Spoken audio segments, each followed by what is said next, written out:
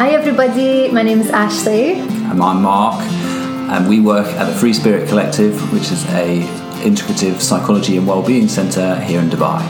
And this is our podcast, Say It Out Loud, and all we're trying to do is break down the basics and help dispel some myths around mental health and wellbeing. And it's really short because we know that life's busy, and who wants to listen for a podcast for an hour, and we're going to condense it down for you in 10 minutes. Hi everyone, and welcome to Say It Out Loud, and this is our 32nd episode, the end of Series 3. Amazing. 3 series. Amazing. So like always, we're going to tackle a big topic within a short 10 minutes, and this is Mark's episode today, so he's going to tell us all about CBT. I am. Cognitive Behavioural Therapy. It's, to give it its full name, I'd probably say it's the most popular form of therapy. It's certainly one of the most recognised. It's utilised a lot.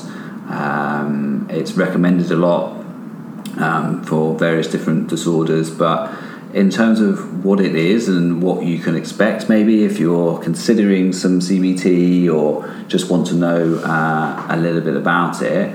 So CBT is a talking therapy. So, and it helps you manage your problems by changing the way you think and you behave. So it's based on the concept that your thoughts, feelings, physical sensations and actions are all interconnected, and that negative thoughts and feelings can trap you in a negative cycle. So really what we're trying to do within CBT is to challenge some of those frameworks that we have and some of the narratives that we can create, particularly when we're stuck in a particularly negative cycle. If we are struggling maybe with low mood or some anxiety, our negativity bias can kick in quite quickly, and we can look in the world in quite a negative way. And despite there being lots and lots of positives, or even some positives, we will always focus on the negatives that are going on. Mm-hmm. Now, I think I've shared it before in terms of my own sort of perspective on the world and being sort of a natural pessimist and a miserable, which as the listeners are all too aware, as is Ashley. But in terms of being a pessimist, it is a risk factor for depression, because as a pessimist you are 2 to 8 more times likely to suffer from depression than somebody that's an optimist. When we look at risk factors, that is something to consider, because as a pessimist we will always look at it from that lens and through that viewpoint, which can be helpful in looking at risks, but it also can hold you back.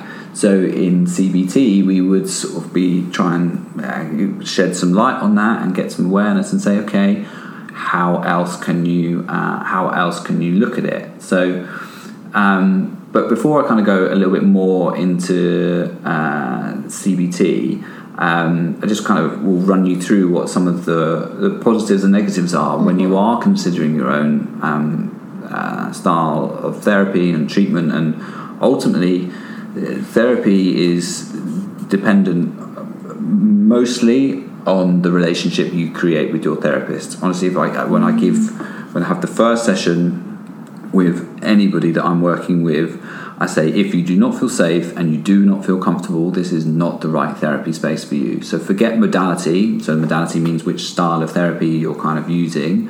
Forget about that for the time being.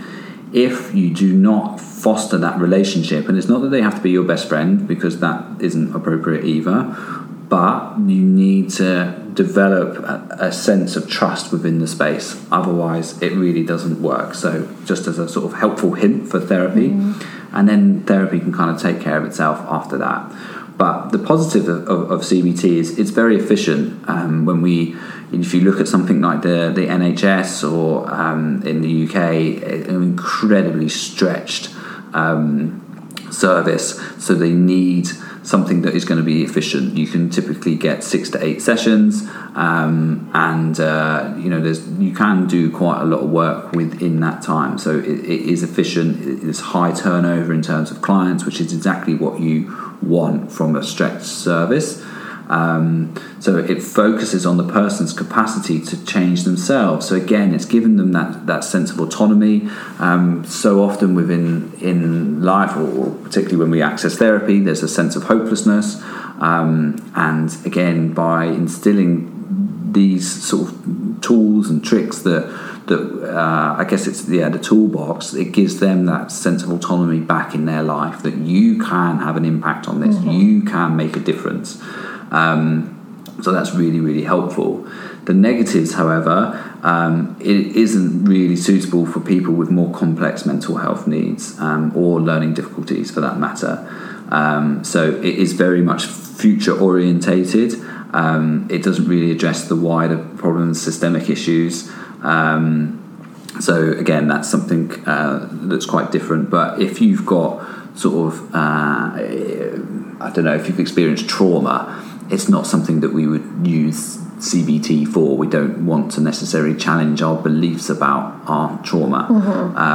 That would be a different kind of work. So I think another example is when people have like cripplingly low sense of self-esteem, like really, really low, CBT is very ineffectual in that space. We need to go a lot deeper. Actually, our last episode was about the inner child. That's exactly what we would do in therapy in relation to that. So there are some really great aspects to CBT. It's really impactful, particularly with young people. But yes, there are also some drawbacks too. Yeah. Can I just ask something around, like, you know, you were talking before about the therapy, and it's got to be a safe space, and you know, got to feel comfortable with the therapist. I don't know if there's something around the CBT. You know, it becomes quite popular, as in people will do like a short course and then begin using it with clients, and they might not be a therapist, they might be a coach or something, or you know. I think it's important to look into the training of how well trained someone is in CBT, and just thought maybe you could speak a wee bit in that, because something we see quite a lot. Yeah, definitely. And look, there's nothing wrong with coaches bringing in some of these sort of tools from a CBT perspective. You know, that's absolutely fine. What we have to sort of acknowledge from a coaching perspective is the scope of work in which they are trained and able to undertake. You know, particularly if we look at it from an FSC perspective, and from, you know, the amazing work that you guys do as coaches, when it becomes a clinical case and, you know, a really kind of deep entrenched anxiety or depression or something like that, that's where you guys refer, and that's the sort of the boundaries with it. So, but there would be nothing wrong with you bringing those elements of CBT into coaching, but it wouldn't be appropriate to take it on as a clinical case, and that's where we kind of make the draw the line, I guess. But yeah, it can be really, really helpful to challenge some of those thinking patterns. So what about a story? Like, I know that you've probably used CBT in lots of your practice, but is there anything particularly that you'd like to kind of share? So definitely. So I think in terms of the way in which CBT works, I guess, so it's as simple as an ABC. So there's an action, there's a belief, and there's a consequence. So if I use a really simple example, I guess, if we look at traffic, something we all experience, particularly here in Dubai. Oh my word! Everyone loves to talk about the traffic. They do, and it kind of feels like the British version of the weather. Yeah, like here it's the traffic. So you know, and so we talk about sitting in traffic now. So that would be the action and the action stays consistent. So I'm, you know, entering into traffic, and there's anybody that is familiar with the roads in Dubai sees that people very rarely use indicators, and they don't like to queue, and they drive up the outside and then pull in at the end, much to everyone's annoyance and frustration. So you have the action of I'm sat in traffic, and some inconsiderate person has done that. So my belief in the traffic can be, well, look at all these selfish people, look what's going on, I can drive right up the bumper of the person in front of me, get very, very stressed, and outraged at the sense of injustice that's going on the Dubai roads. And then the consequence for that is that I feel really stressed. There's a huge toll on me. It's very draining emotionally. And think about when we walk into the house or get home after that experience. How is it that we turn up at home for whoever might be there, whether it's our pet, our dog, whether it's our family or whoever else. How do I turn up at home, and what's the consequence of that? So if we then look at it from one thing we might do in CBT is the action is the traffic. There's still the selfish person that's driving up the outside. My belief might be that I'm going to be in traffic. This is going to happen. There are going to be selfish people, and yes, that does go against me, and that does grate me very much the wrong way, and a sense of injustice. But you know what? I'm going to put on a tremendous podcast, potentially something like Say It Out Loud, something like that. I don't know. Love that. Or a nice playlist. I'm going to listen to some good music. I'm going to sing my heart out, and I'm just going to let people get on with their life. Yeah. And I'm going to I will get home. I might get home 5 minutes slower than I would have done if I'd been right up the bumper. But the consequence is vastly different. I come home, I'm slightly more relaxed. Yeah, I'm annoyed. It's not about invalidating the feeling of being annoyed, but my consequence is vastly, vastly different. Yeah. So CBT, it's not about always changing.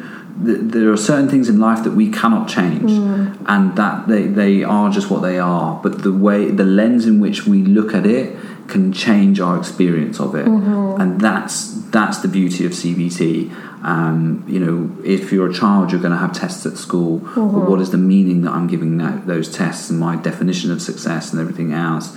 As an adult, if I'm driving and there's traffic, there are so many different examples where we have a sense of powerlessness. We can't we can't change the whole system, but we can change our experience of it, and that is where the power comes in with CBT. Nice. I love that example because it's obviously like a small example in our kind of local context, but still very powerful, and then you think about even using that ABC, like you said, in some bigger context in your own life. That's really useful. And also I was thinking about I'm going to ask my dad what his ABCs would be, because he was a taxi driver for 40 years, and I'd like to know what he thought about traffic, that kind of way. Well, it was interesting just on that point. So I was coming back somewhere a couple of weeks ago, and the traffic was horrendous. There was an event on. I was near Trade Centre, and there was a big event, and so anybody that's driven around there and can relate to that. I mean, it took me an hour to do just over a mile. It was really bad. And I sat talking to the taxi driver, and I said, "I'm really sorry. I'm really sorry. This is just so." And he just looked at me and said, "Sir, this is my job. I'm just doing my job." And he was so unfazed by the whole, and it just really struck me that was his position. He's like, it doesn't, and it relaxed him. It wasn't about him getting me home any quicker. He was just doing his job and doing it really well and efficiently. And I don't know, it really kind of stuck with me, as you can tell. But then it's like that you saw another perspective right there in that situation from him, which is nice. Okay, so then a takeaway. Well, just like we're going to do Ask Your Dad, I'm going to ask the listeners to do an ABC. Think about things that are going on in your world and in your life that are causing you frustration at the moment, and write it out. Write out an ABC and the action that is causing the frustration. What is your belief about it currently? What is therefore the consequence? And then try and make a change to B. How else might you look at it? What is a different perspective? How else might we feel about it? And then write out the consequences of what impact that might have. Share it with us, please. We would really, really love to see your ABCs. It would mean the world to us. Yeah, it would. Thanks so much for listening, and we look forward to hearing your ABCs. Take care, and we'll see you soon. Bye. Thanks so much for listening, everyone. We really appreciate your time. If you want to get in touch with us, please feel free to reach out either via Instagram at The Free Spirit Collective, or on our Facebook page, or check out our website at thefreespiritcollective.earth. From our Instagram and website, you'll find out our community events. So if you're in Dubai, it would be lovely for you to come and visit us at the centre on Happiness Street.